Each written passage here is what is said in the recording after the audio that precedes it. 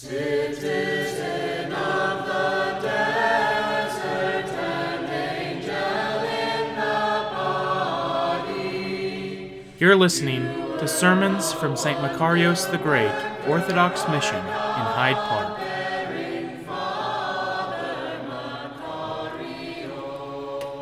In the name of the Father, and of the Son, and of the Holy Spirit. Amen.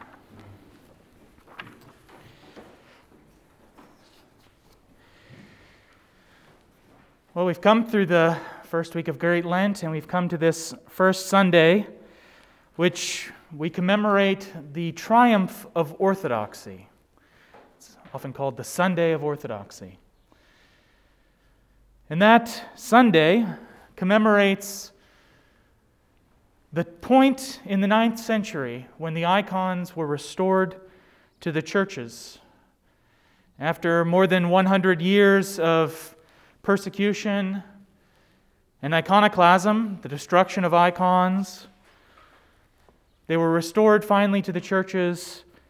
And so we celebrate ever since that Sunday, all those centuries ago, that feast on this first Sunday of Orthodoxy,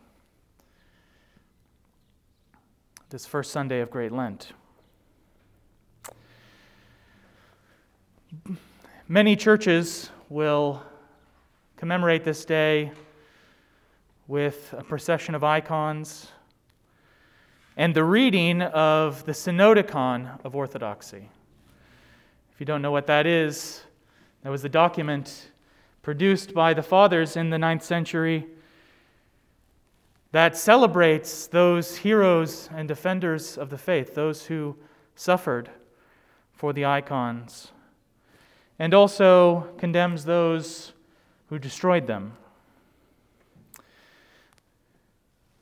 And one practice that is common is to read from this and cherish, in fact, the reading of the anathemas, the curses that are uttered against those who condemned the icons. And I think the danger on a Sunday like this is not to celebrate the triumph of orthodoxy, but the triumphalism of orthodoxy. Because if you pay attention to the hymns for this great feast that are contained in this book, the Lenten Triodion, if you pay attention to what we sang last night at Vespers, or the hymns of Matins, or even the Troparion we heard today, the triumph of orthodoxy is not some great victory that belongs to us. It's not our triumph. If you pay attention to the hymns, this feast commemorates the triumph of Christ. It is He who is the one who triumphed. And it's precisely a triumph of humility. All the hymns for this feast focus around the great economy of God, His saving acts, His incarnation for our sake, His willingness to ascend the cross for our sake. Here's the first stichera from Vespers last night. The prophets, inspired by your Spirit, O Lord, foretold that you, whom nothing can contain or grasp, and who has shone forth in eternity before the morning star from the immaterial and bodiless womb of the Father, was to become a child and take flesh from the Virgin, being joined to men and seen by those on earth. At the prayers of your prophets and the compassion, count us worthy of your light, for we sing the praises of your ineffable and holy resurrection. Or again, what we heard in the Troparion for the feast today. We venerate your most pure image, O good one, and we ask forgiveness of our transgressions, O Christ our God. Of your own will you please to ascend the cross in the flesh, and deliver your creatures from bondage to the enemy. Therefore, with thankfulness we cry aloud to you. You have filled all with joy, O our Savior, for you did come to save the world. These two themes, the triumph of Christ's humility, that God was willing to take the form of a servant, to be like us in every way,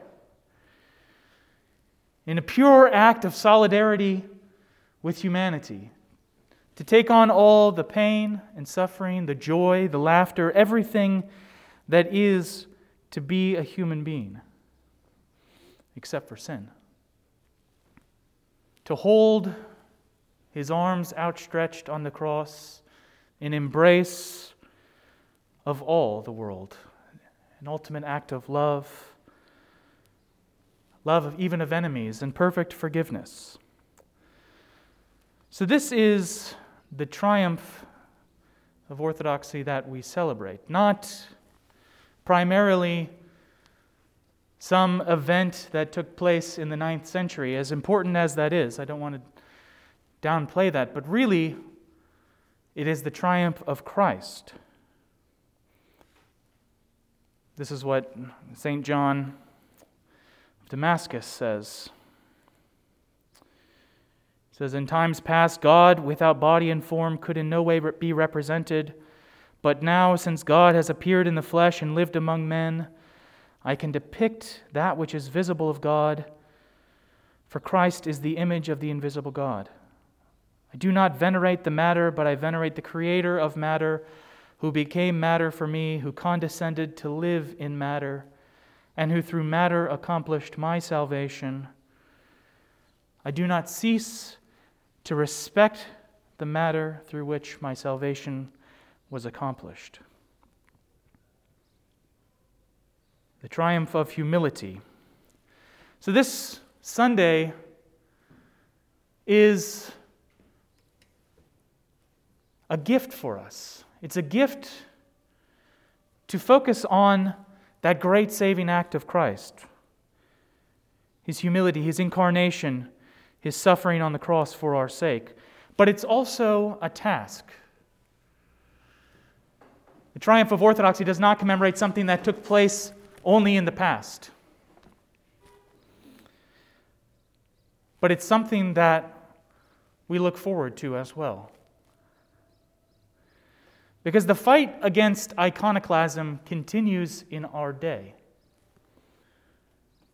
The primary form this iconoclasm takes is not the destruction of icons made of wood or paint, but the harm, the destruction of human beings made in God's image. In our day, we see many who are treated as subhuman. Men, women, children, people created in God's image, but not venerated as icons. Not treated with the respect or love that they deserve. We can see this problem of iconoclasm when we dehumanize others because of any number of reasons. Because of their race or nationality, because of their sexual orientation or gender, because of their socioeconomic status or immigration papers. We tarnish and disrespect the icons of God that are living in our households even. When we act with anger towards our spouse or our children, when we ignore or belittle a friend or someone in need. So the triumph of orthodoxy is not something about which we can become triumphalistic, because we face the same problem in our own day, the same threat of iconoclasm. We fall so far short of this task. It should teach us, therefore, about the humility of God and our own humility, which we need in this Lenten season.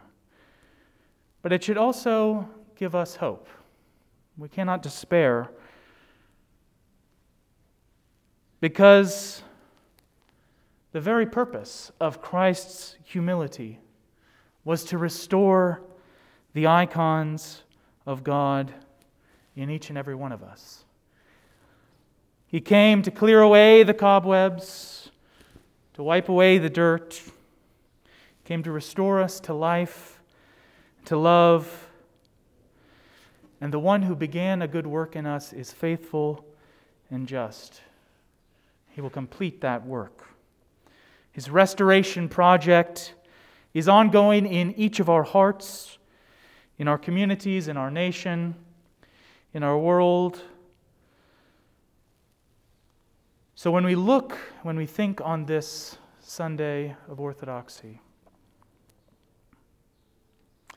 let us look to Christ, the one who, when he was on the cross, did not say of those who were his enemies, anathema, but rather, Father, forgive them. They know not what they do. Let us look to that humility. Let us find that humility in our own hearts. Let's pray to God for it, that we can love the icons of God that are around each and every one of us, even those whom are our enemies, even those who hate us. And so we can forgive all by the resurrection, as we sing in the Paschal Troparion. In the name of the Father, and of the Son, and of the Holy Spirit. Amen. Now the power